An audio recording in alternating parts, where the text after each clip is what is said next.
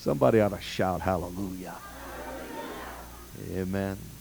Acts 17, verse number 16. Now while Paul waited for them at Athens, his spirit was stirred in him when he saw the city wholly given to idolatry. Therefore disputed he in the synagogue with the Jews.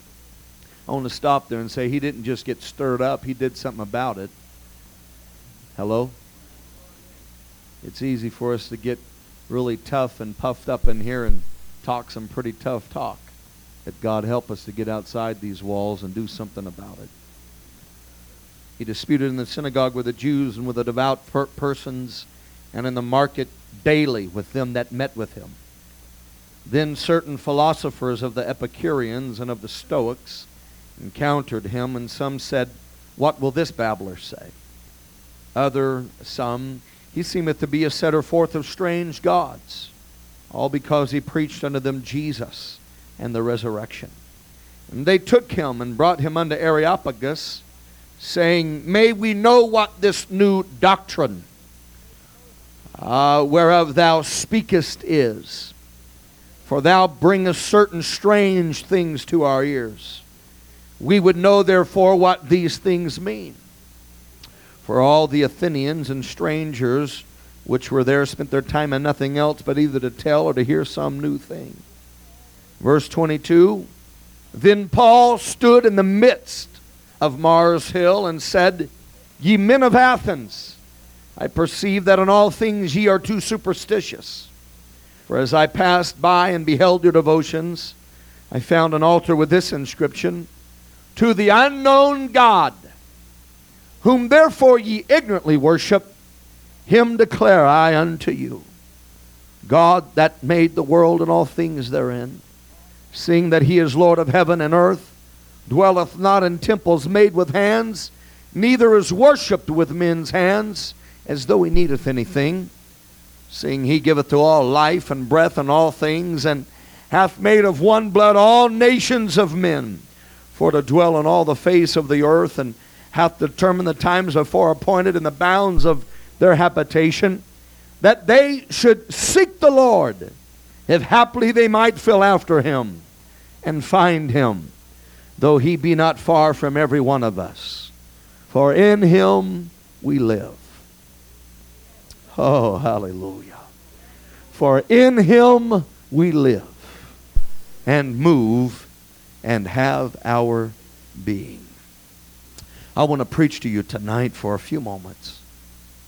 I just simply want to preach. Let me live. Let me live. In him I live, I move, and have my being. And I'm here to proudly and boldly declare to this world, get out of my face and let me live. Would you lift your heart and help me pray one more time? Jesus, I love you. God, there is excitement in my heart tonight when I read your word. I am thankful, God, to know you through the power of the Holy Ghost. I am glad that I am an apostolic. I am glad that I have been washed by the blood of Jesus. God, I am glad that I can live in your spirit. Hallelujah. I'm glad tonight I do not worship a God that is dead. I am not here, God, to have a memorial service of you. But oh, there is a living, vibrant presence of the Holy Ghost inside this building. I pray, God, a revival of life would touch us.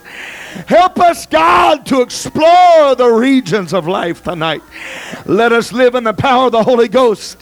I pray, God, those in bondage tonight by sin, those in bondage tonight, God, by the hands of death, would you deliver them by the power of the gospel? Let them live in the Holy Ghost, God. To find that there is something in everything that God has made that has an innate desire to live and to succeed. I raised dogs for a few years, and when I did, I was taught many things as I watched those little animals fight and survive and establish order. And I found that in animal life there is something called a pecking order. And a pecking order is something that cannot be taught by a human. It is not anything that can be taught from one dog to another, but it is something that is within the soul, or within the makeup, or within the spirit of that animal that God intended it to possess. And it's something that you can watch happen in a few weeks and a few months. In a new litter of puppies, I could find it being established as I begin to see the dominance that would begin to rise to the top. As inside that group of animals, there would be one who would let every one of those other puppies to understand, I know that I am your brother or your sister. I know that I am a litter mate. But there is something in me that says I'm going to eat first. And whatever is left, that is what you get to eat. It happens in cattle. There are dominant animals that have made up their mind. I am going to be the first to eat and to drink. And if something else is left, then there is going to be eating and drinking for those that are behind me. Animal husbandry and teachers of individuals who raise animals teach us that there is a law or a rule that sometimes they simply refer to as survival of the fittest. It is that one with the strongest will or the greatest desire. It is something that is in the spirit of that animal that says, I'm going to eat first. I don't care if there's 1,000 animals out here. There is something inside some of those animals that say, I am going to be the one that is going to eat first.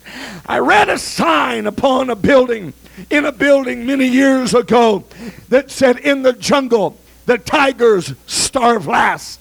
And I begin to think as I read that, there really is something to be said for resolve and determination and a made-up mind and an attitude that come what may, I'm going to live, I'm going to survive, and I'm going to come outside or on the other side of this thing a victor and a conqueror.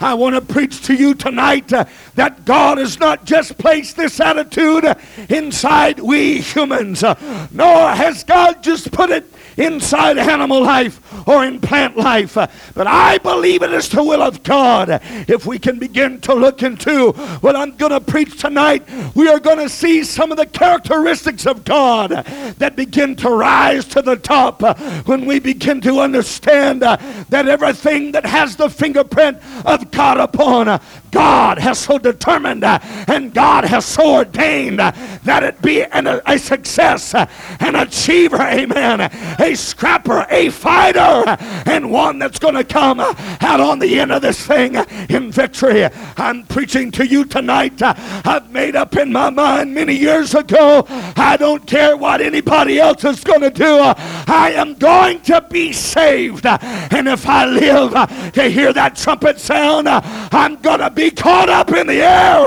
to be with him. I've made up my mind. It matters not to me what you choose to do, but as for me and my house, I'm going to serve God. As for me and my house, I'm going to be saved. As for me and my house, on a Thursday night, friend, you can eat if you don't want to, but if you don't want to eat, I'm going to have my face in the trough saying, come on, Holy Ghost, hallelujah. There is hunger in my spirit. I've made up my mind. I'm going to live for God. Told my wife and my boys, I don't know how many times I told them just a couple of weeks ago. In fact, I talked to my boys again this week. One of the greatest tragedies that I feel could ever come into my life would be for my wife or my boys not to serve God. I don't think that anything could cut my heart any more than for them not to serve God. I'm serious tonight. It would be easier to bury them than to see them backslide and lose out with God. It would be easier, and I know tonight that I'm loading my wagon pretty heavy and pretty high when I say that, but I mean what I am saying tonight. It would be easier for me to accept that God has taken them than for me to accept the fact that somehow Satan beguiled them and they've lost out with God. I could think of nothing anymore that would destroy or devastate my soul than to understand that somehow something got into their life and has caused them to turn their back on God. But at the same time, I've told them this. I've told them this several times with pain in my soul. I've told my wife, I said, baby, I want you to know I love you with everything that's in my heart.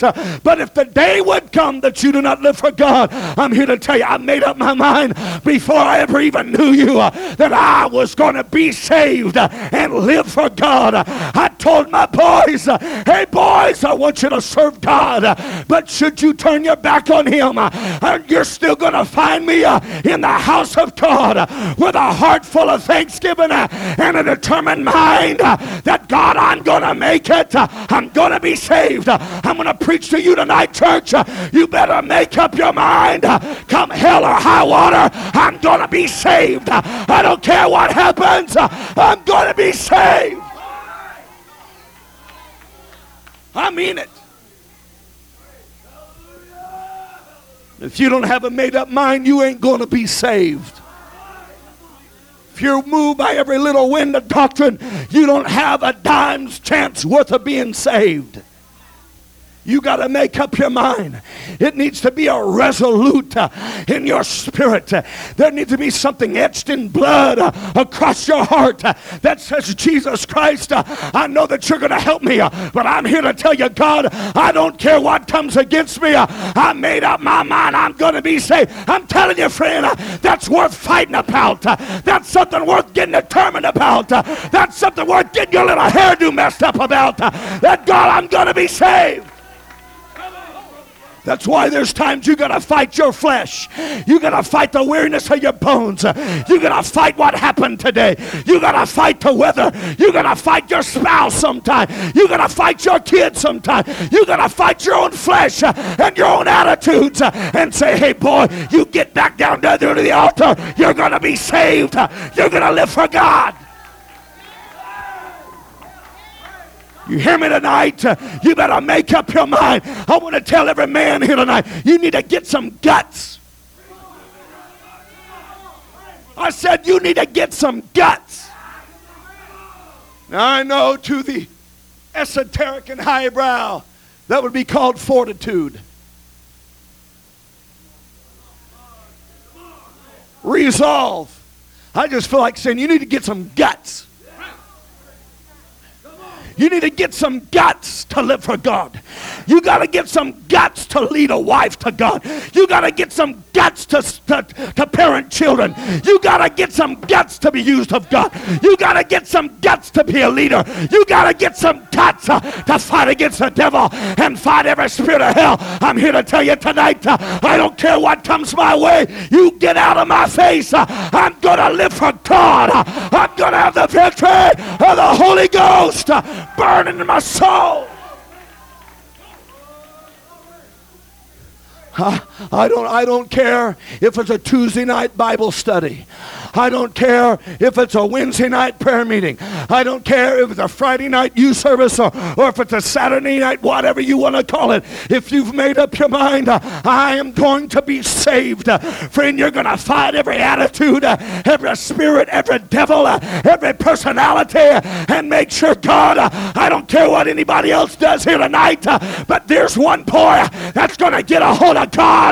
Here's one lady, hallelujah, that's going to plug into the mind of God. We delude ourselves and lie to ourselves by blaming everything on the devil. The devil is not the enemy of your soul. Devil was God's enemy. He done whipped him. Your enemy is you. My enemy's me. We want to blame everything on the devil. I'm telling you, the devil can't touch me. The devil can't touch you. The devil can't make me sin. The devil can't make me stay out of church. The devil can't make me quit paying tithes. The devil can't make me quit giving an offering. The devil cannot keep me out of the service of God. The devil, there ain't enough devils to pull my hands down. There ain't enough devils to shut my mouth. There's not enough devils to keep me out of an altar. I don't have a problem with him. I've got a problem with me. But I've made up my mind. I don't care what comes my way. I'm going to fight my way to the throne of God. I done made up my mind. I'm going to live. I said I'm going to live for God.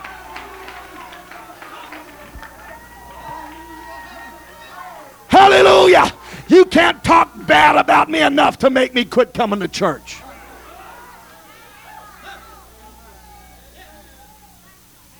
Lie on me all you want to. You're the last person going to keep me out of the house of God. Call this sister right here and say, well, you know, brother so-and-so, if you you think I'm going to sit at home because of somebody's ignorance and their stupidity and their backslidden condition? You think I'm going to say, well, I ain't going to go back to that church because everybody talks about me and nobody loves me. You ain't got guts enough to live for God. You just got to make up your mind. The whole world can talk about me. Everybody can lie about me. They can print it in the newspaper, but ain't nobody going to keep me out of the house of God. Nobody's going to keep me from the altar. Nobody's going to keep me away from the throne. Hallelujah. I said hallelujah. I don't care if you get mad at me. That ain't going to keep me from loving God. I don't care if you tell about me. That ain't going to keep me from loving God.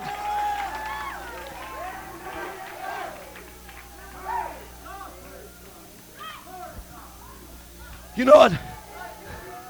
That's right, sis. Go ahead. Go ahead and run. If you want to run, you run. Let those people talk about you. It don't matter. You got victory in your heart. We're too intimidated by what people think. We're afraid somebody's going to make fun of us or say, what are they trying to do? Spiritual? Be spiritual? What are they trying to do? Look holy? No, I'm just made up my mind. You can sit there if you want to, but I'm going to be saved. I've got to be saved. I've got to be saved. Hallelujah! Hallelujah! I'm going to be saved. Hallelujah. I may not be able to drive a nice car, but I'm still going to be saved. I may not be able to buy new clothes, but I'm going to live for God. Hallelujah. You may be a hypocrite, but I'm not going to be a hypocrite. You may be faking it, but I don't have to fake it. I'm plugged into the Holy Ghost. I'm touching God. And then run your mouth and say we don't love you. Get real. You don't have the guts.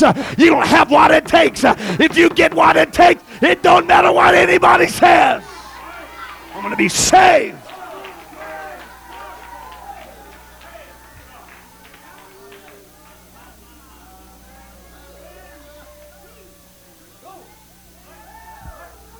Be saved. How do you know it? Because I said so.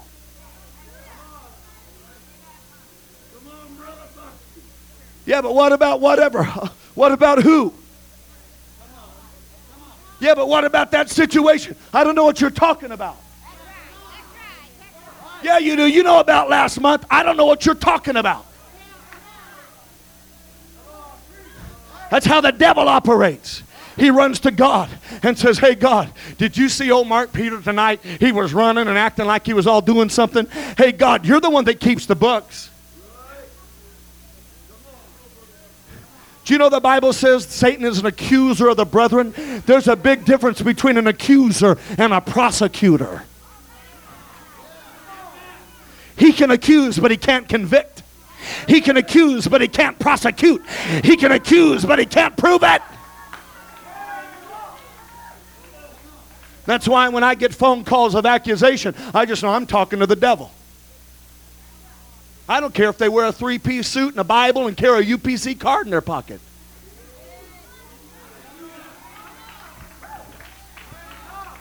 Satan's an accuser of the brethren. Here's the devil saying, God, come on. Now I heard him. He busted his thumb. He was up there helping Brother Smith do a roofing job. And I watched him take that big old roofing axe and just spread out that big old thumb. And God, it wasn't hallelujah or holy roller that he said. You know what I'm talking about, Brother Bill. You've been there. And God says, when was that? He says, January 8th, I was out there. And God flips through the book. January 8th, huh? Peter. Ooh, there's going to be thousands of Peters.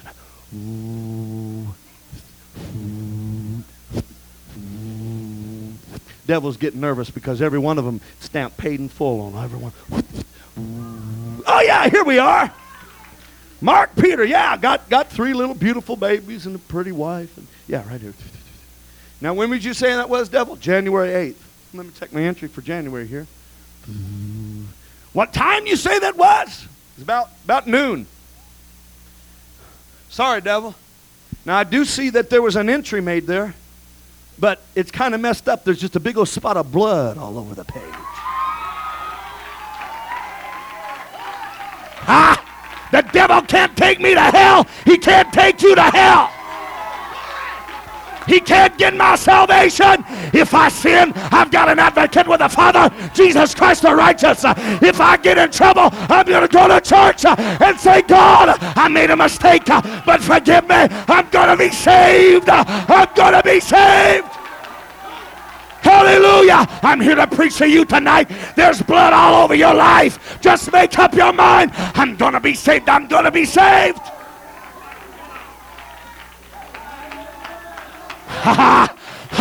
There ain't no devil big enough to make me be lost. There's not enough evil spirits to drag my soul to hell. I'm going to be saved.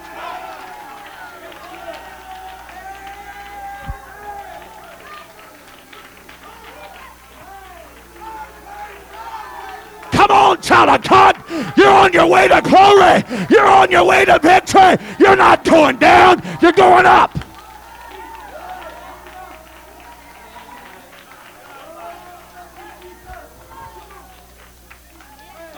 I said you're going up.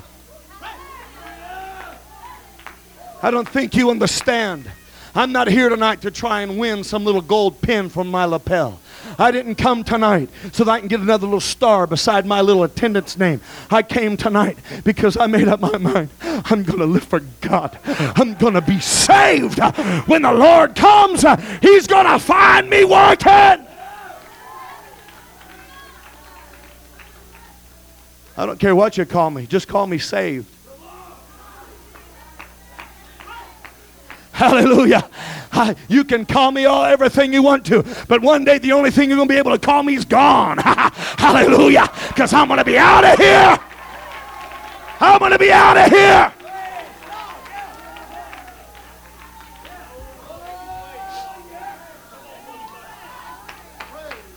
This last year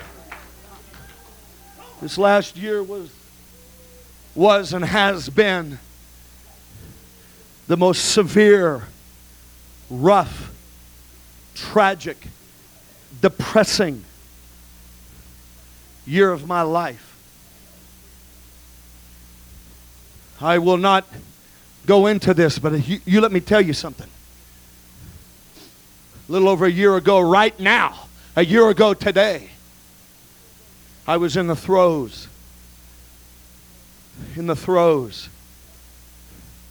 not just for my soul, but for my sanity. I know what I'm talking about.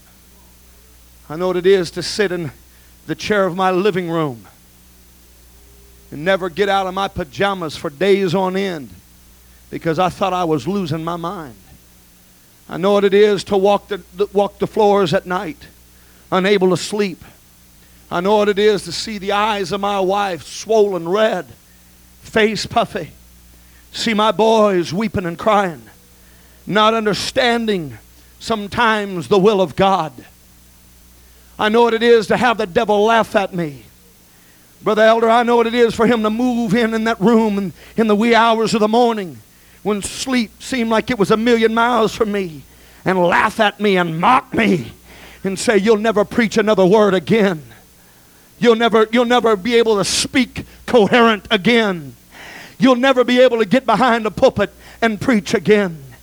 I know what it is for him to tell me, I'm going to steal everything you've got. I'm going to destroy you. I'm going to leave you in my wake a crushed, destroyed man. I know what it is, church, you hear me tonight, to leave a church that was begging me to stay where I was comfortable. I know what it is to live in the country club in a very large and nice home. I know what, you hear me tonight, I know what it is to have a golf course in my backyard. I know what it is to live next to doctors and lawyers.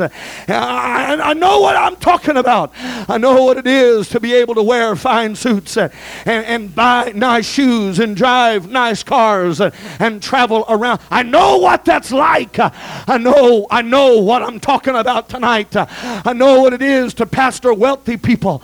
I know what it is to pastor a wealthy church. I know what I'm talking about tonight. You hear me tonight. I pastored a church that was appraised at some $4.5 million. It was paid for. It was debt free. God was helping us do something for the kingdom of God. But I also know what it is to hear the call of God and God say, hey boy, I know this is fixing to rip your soul in two, but I'm telling you, it's time for you to roll. It's time for you to do my bidding and do my will and not let anything in your eyes destroy you. But oh, the wrestle, oh, the struggle, oh, the pain, oh, the torment. But I'm here to preach to you tonight because I had a resolve, because my mind was made up. I decided, God, I'm going to preach my way out of my problems. I'm going to preach to myself until I start believing what I'm saying. Amen. And I'm telling you tonight, I don't care what you go through, as long as you hold on to the hand of God, you can fight your way out of anything and come out on the other side with victory and glory and power working in your life. I hope you don't think I'm being arrogant tonight. I'm not. I just want to let you know I know a little bit about trouble. You can't talk to me about heartbreak and heartache. Don't talk to me about it. If you make up your mind, I'm going to be saved.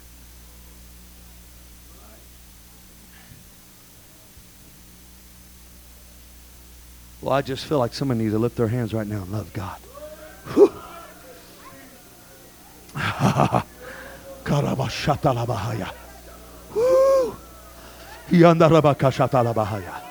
Woo! Woo! Oh! Hallelujah! Hallelujah! Hallelujah! Hallelujah!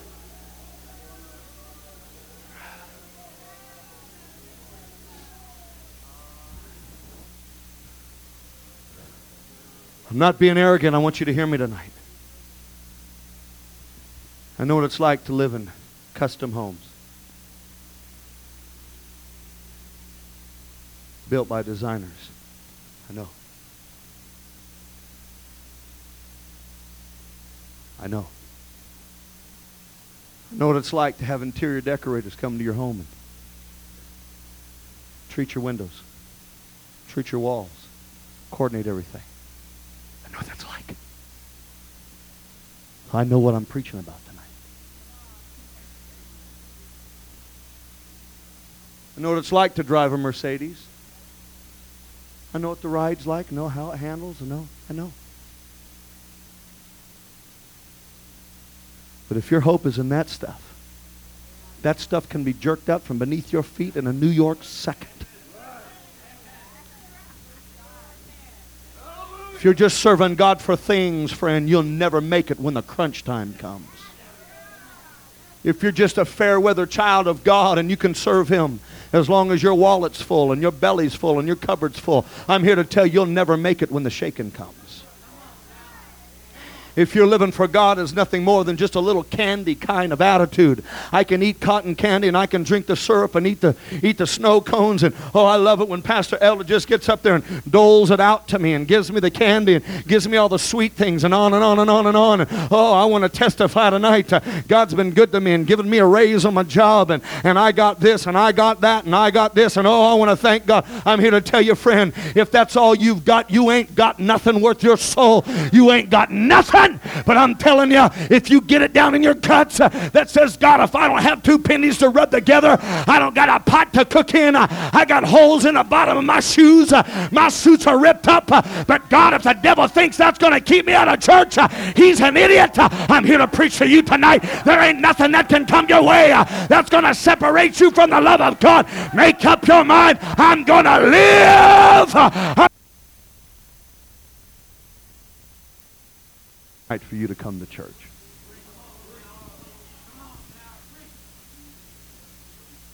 If you're on medicine, it's 9:18.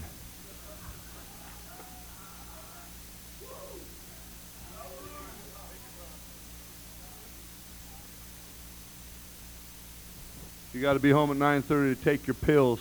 Goodbye. Drive careful. We love you. See you tomorrow night. If you can make it back. If the devil doesn't be too bad to you tomorrow. We'll see you.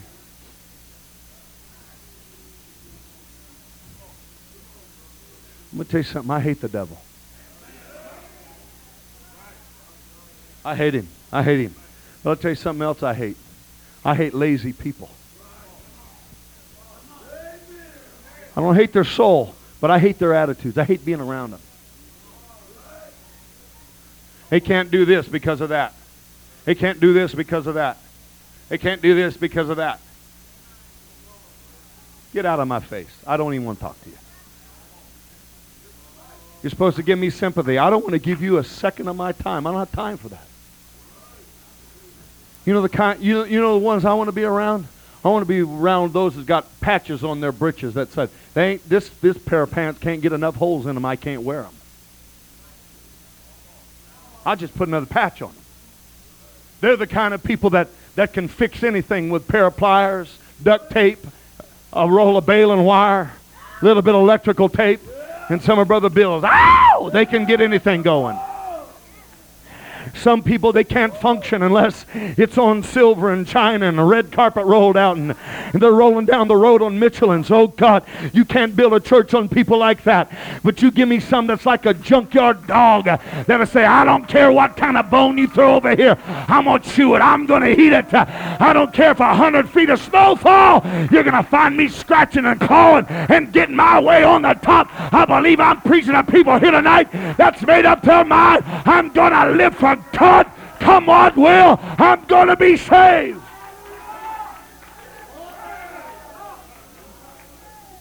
I was reading about survival. And there was a little story that caught my mind about a miner in the diamond mines of Africa. And this miner had a hobby. He was a horticulturalist. He loved to grow green things.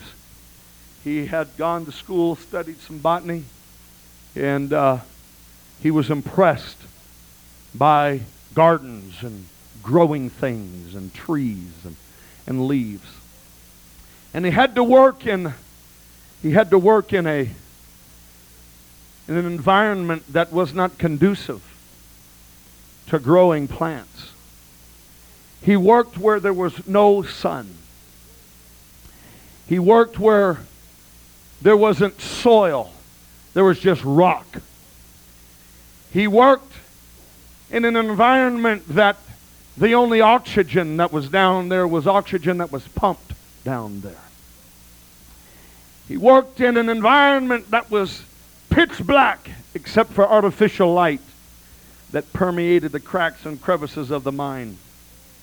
And it started wearing on this man. Every day he had to go see blank walls, rock, granite, the pounding of air hammers, the crushing of ore.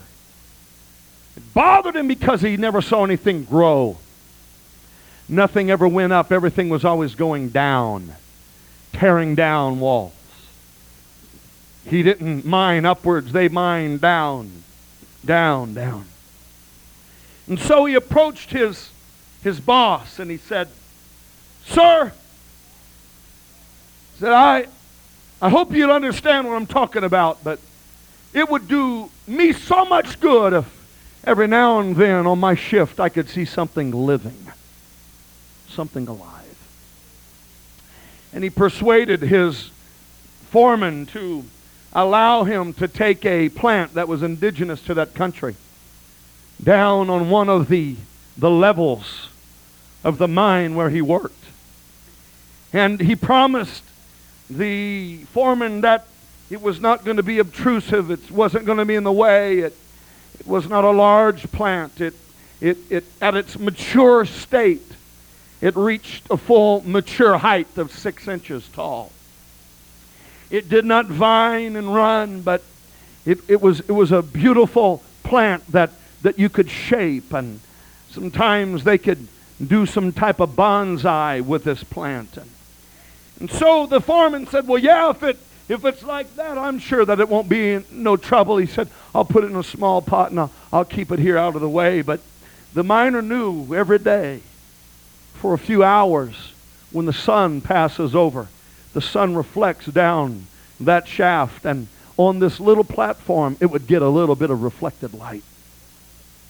And the miner thought, if I just give it some attention, feed it well, and make sure it gets a little bit of reflected light, perhaps this thing will survive. And so it was that he placed the plant there, and he watched it, and some of the people called him weird, and some of his miners thought he was going crazy because he's taking a little plant down in the mine. But it felt good for that man to see something living and growing. And he'd water it, and he'd feed it, and he'd prune it, and he'd make sure he'd shift it and make sure that I can get just as much reflected light on this thing as I can every day. And day after day after day, he'd noticed that plant, and something began to happen in that little plant that he had never seen before.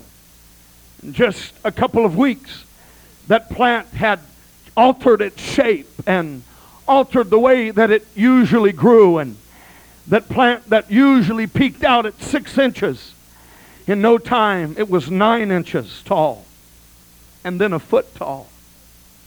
And in the process of days turning into weeks, it went from 1 foot to 10 foot, from 10 feet to 30, to 30 feet to 60.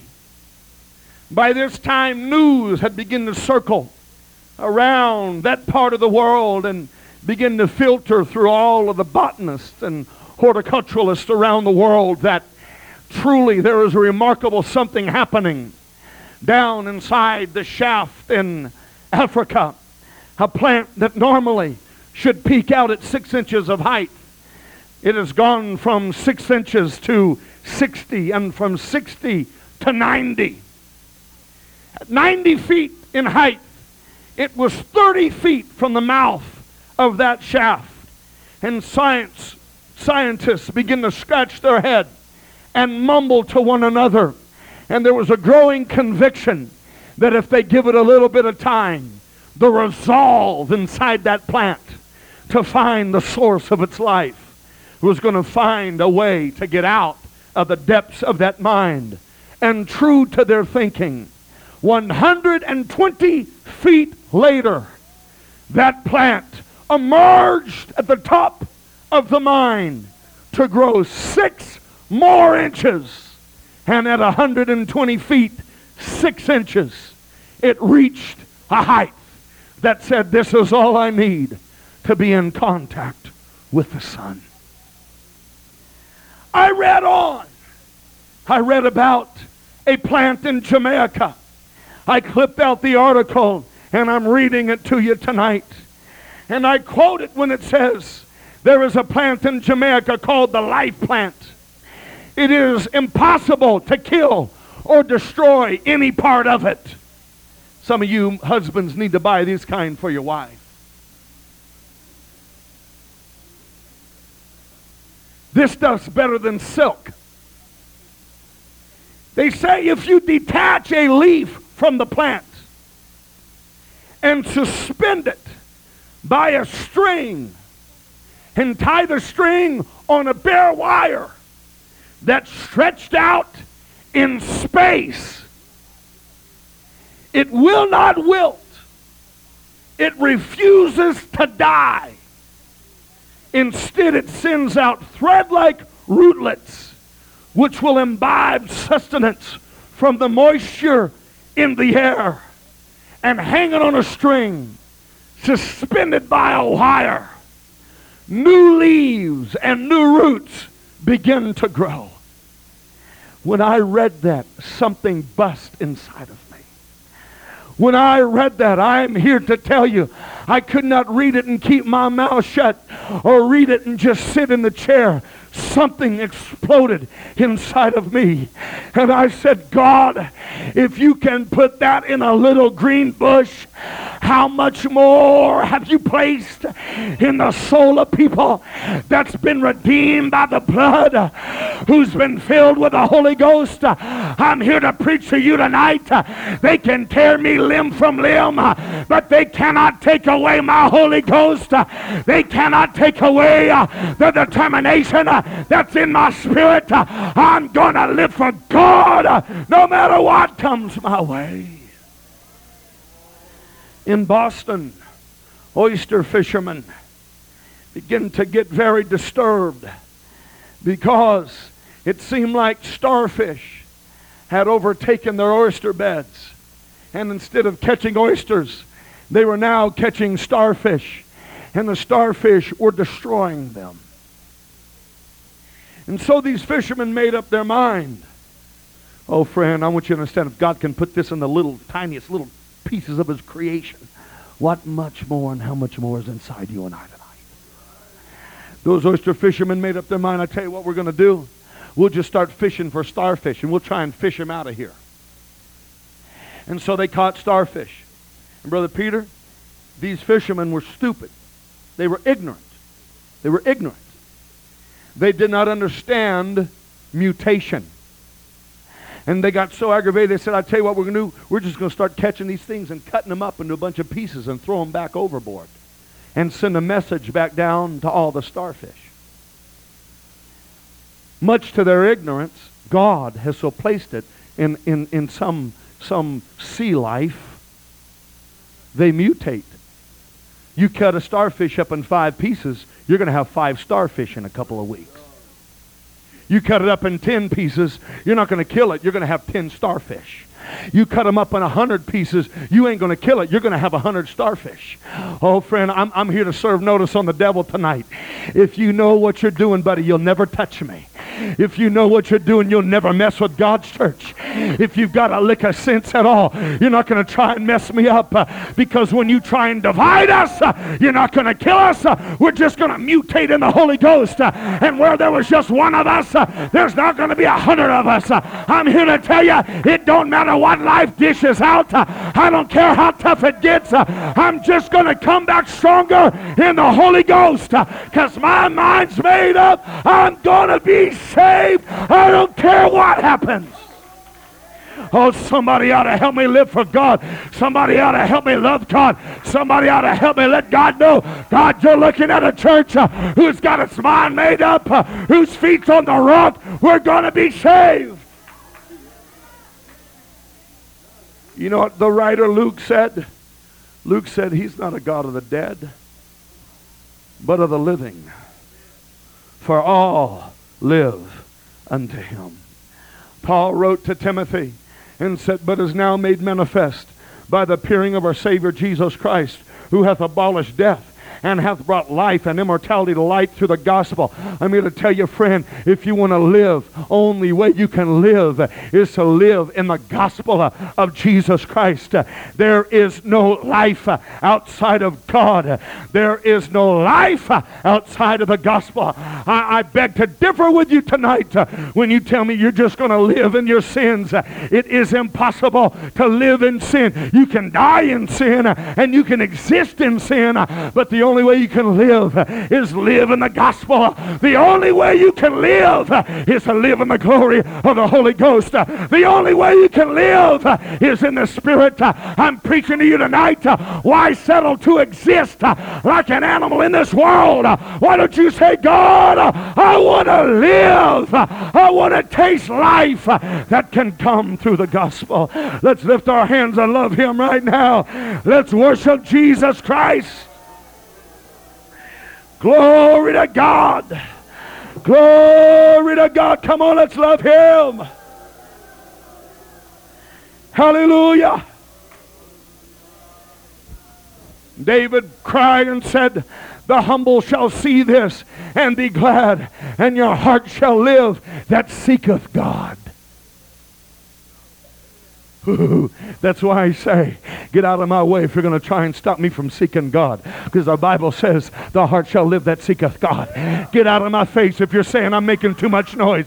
Get out of my face if you say I'm messing up this service because I'm dancing and shouting and magnifying God. My Bible tells me, the heart that seeketh God, it shall live. Hallelujah. I'm here to tell you tonight, I did not come to church to look at your pretty dress. I'm not here to see your shiny shoes or to see your new suit. I came here tonight to say, God, my heart's in a quest. My heart is searching to find the moving of the Holy Ghost. I'm going to touch God because I'm going to live. Ooh. Just like that little plant in the bottom of the mine. I don't care how deep you want to tell me my burdens are. I don't care how deep you say I am. I'm going to fight. I'm going to claw. When you corner a little field mouse, it's even going to back up and try and defend itself. You corner a cricket, it's going to fight you. You corner an ant, it's going to try and bite you. And some of us roll over and play dead when trouble comes. My God, you ought to have at least the guts of an ant. The courage of a cockroach. The resolve of a field mouse. Some of us roll over and let the devil walk all over us. We roll over and let life just trample us. We roll over and just let the army boots of oppression just march all over us. Why in God's name don't you rise up and say, get out of my way. I've done made up my mind. I'm going to live for God.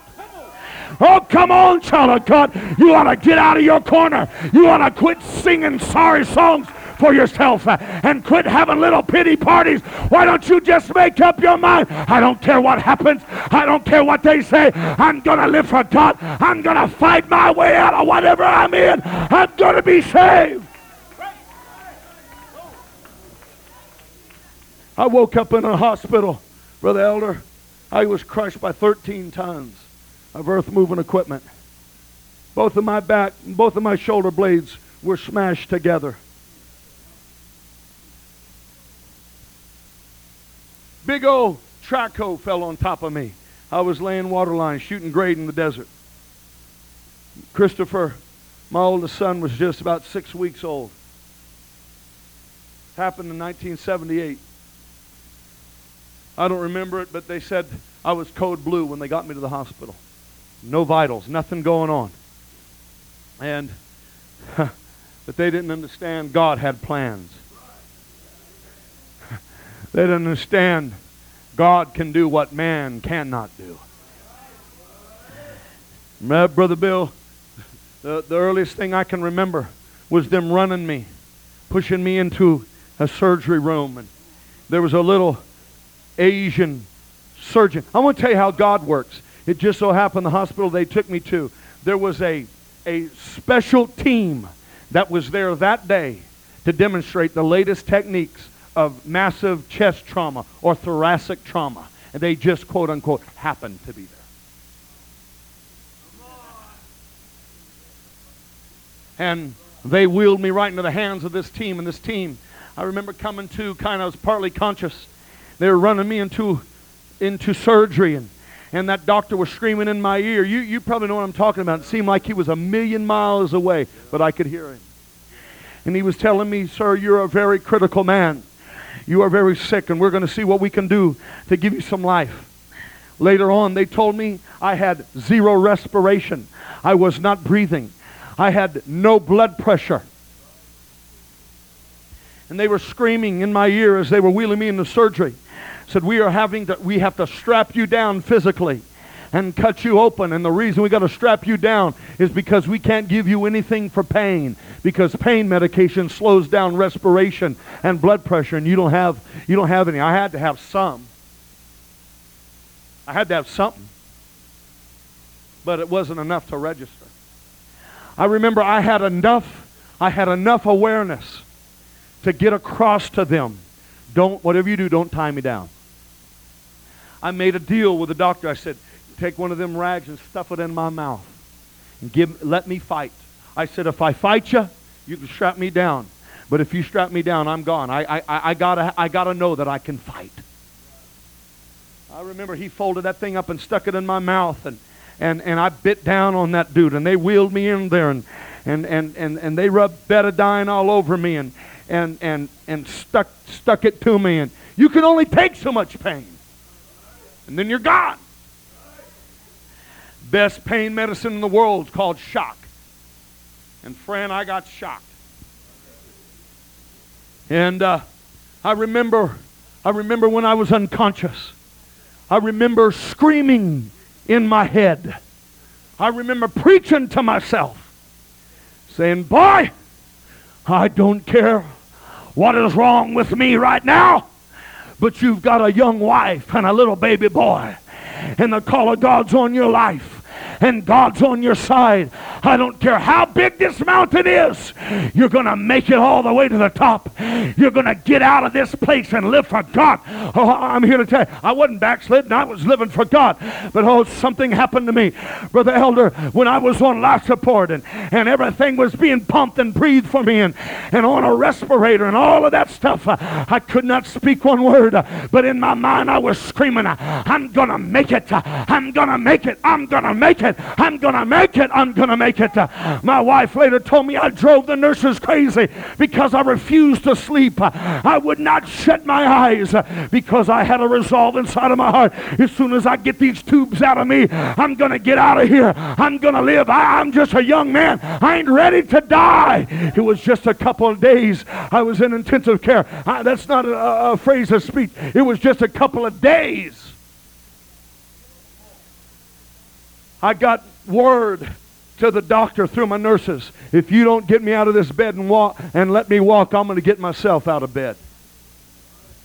For the first few days I laid in there on the slant board they pulled me out of the ditch with. They just cut my clothes open.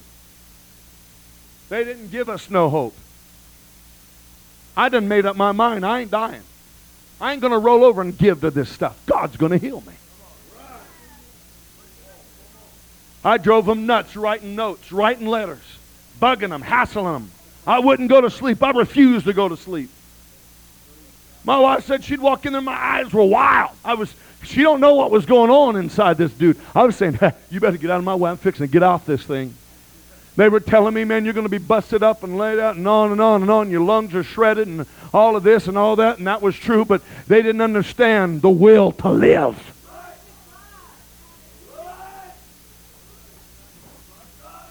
A few days later, they pulled the tubes out of my mouth. They would to God, they'd have never pulled it out of my mouth. I really started being demanding then. Get me out of this bed!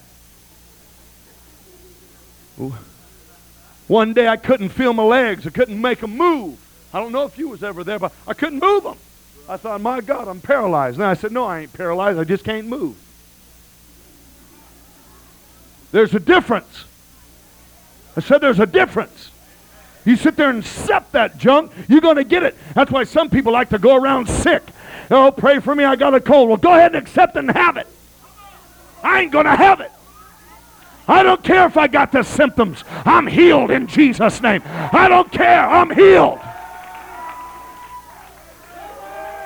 I'm here to tell you, if you want to live, you can live. If you want to have victory, have victory. If you want joy, get joy. If you want to be used of God, get used of God.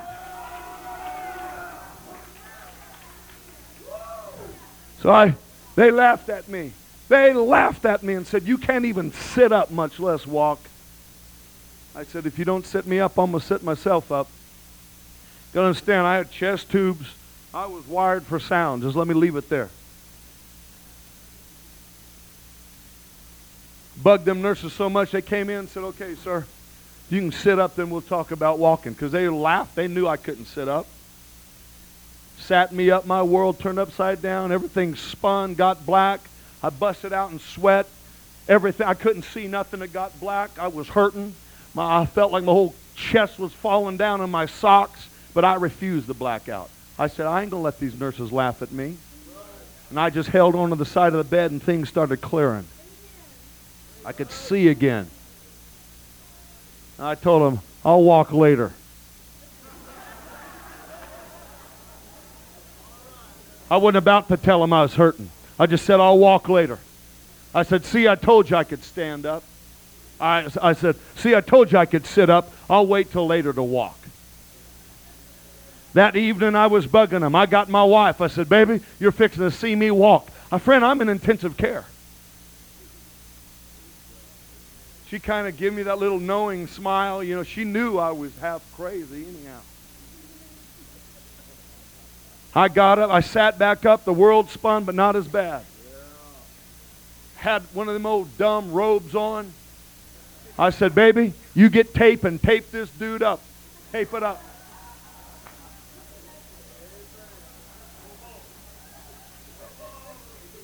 Did I say it? I said it. I didn't want nobody looking at me.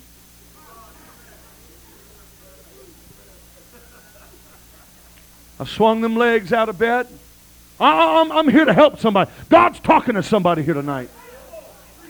Swung them legs out of bed. Blood ran down to my feet. I thought, oh God, I done overloaded my wagon big time. You talk about hurt. Oh. I wasn't about to let them women know I was hurting, though. You can call me chauvinist if you want to. I don't care what. I'm just saying I ain't about to roll over and give up. Finally, my wife pushed a group of machines. The nurses pushed a group of machines. I'm still hooked up, man. The doctor said, you're foolish. I said, I'm walking. And I leaned on some machines and I started doing the shuffle, man. I shuffled out of my room. I shuffled down the hall. I was pushing machines, and I had a big old grin on my head. I said, devil, I done whipped you again. Hallelujah. I'm telling you the truth. The next day I got out of bed by myself and got myself into the bathroom in my room. My head was needing washed. I was digging in lime, and the lime had eaten my skin and my scalp. And I wanted my head washed, and they wouldn't wash it because they said, if you get pneumonia, you're gone. Your lungs are shredded anyhow. I found me some Castile soap. Anybody know what Castile soap's all about? Some of you do. You don't use it to wash your hands, okay? It's used for other things. I didn't know that. All I thought is it's soap, and I'm fixing to wash his head. I had my head in the sink. Soap all in my head.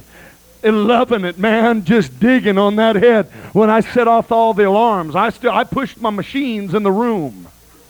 And they came in there and screamed and hollered, and some of them cussed me. And I laughed at them as the soap ran down my face. I said, I told you to wash my head, but you wouldn't wash it. So I got that dude washed as they were putting me in bed.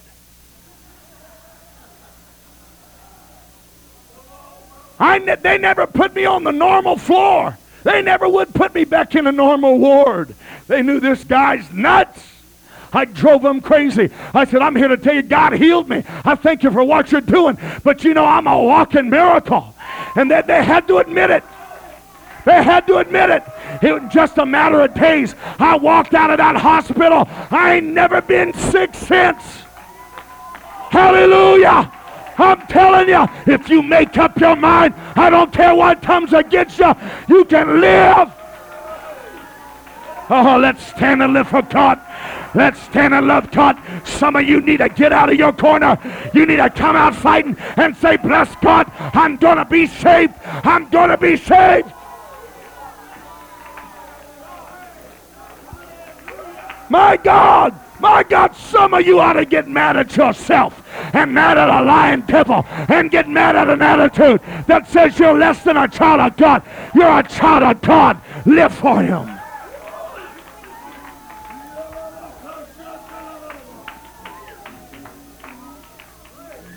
Sit there and let the devil tell you you're going to be lost and go to hell. Why don't you tell him where he's going?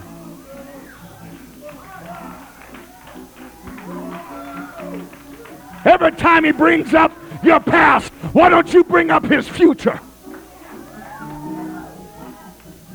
Every time he talks about what you used to be, why don't you tell him what he is and what you're fixing to do to him? Why don't you tell him, one day I'm going to bind you, one day I'm going to chain you, one day I'm going to help God cast you into a pit? My God, child of God, get out of your cave. Get out of your corner. Quit feeling sorry for yourself. Live for God. You can be saved. Glory to God. Glory to God. Glory to God. Glory to God. There ain't no devil that can stop this church. There ain't no spirit that can shut down revival. We're going to live for God.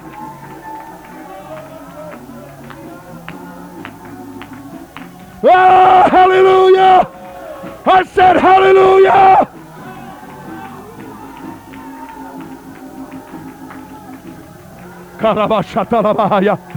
Woo! Some of you ought to rebuke every spirit, rebuke every attitude. You ought to pray yourself through. You ought to quit feeling sorry for yourself and get some conviction. My God, I'm going to live for God. Breaking every tie that binds me.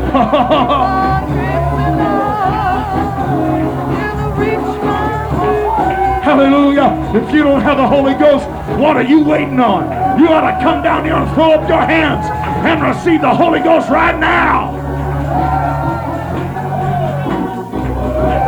Hallelujah. I said hallelujah. Why don't you let the gospel touch you? Why don't you be born again of water and the Spirit? Why don't you repent of your sins? Why don't you let the glory of the Holy Ghost touch you? Oh, come on, young people. Worship God. Live for God. Reverse the peer pressure. Amen. It can't keep you from living for God. You can turn around now if you want to. That's for me in my house.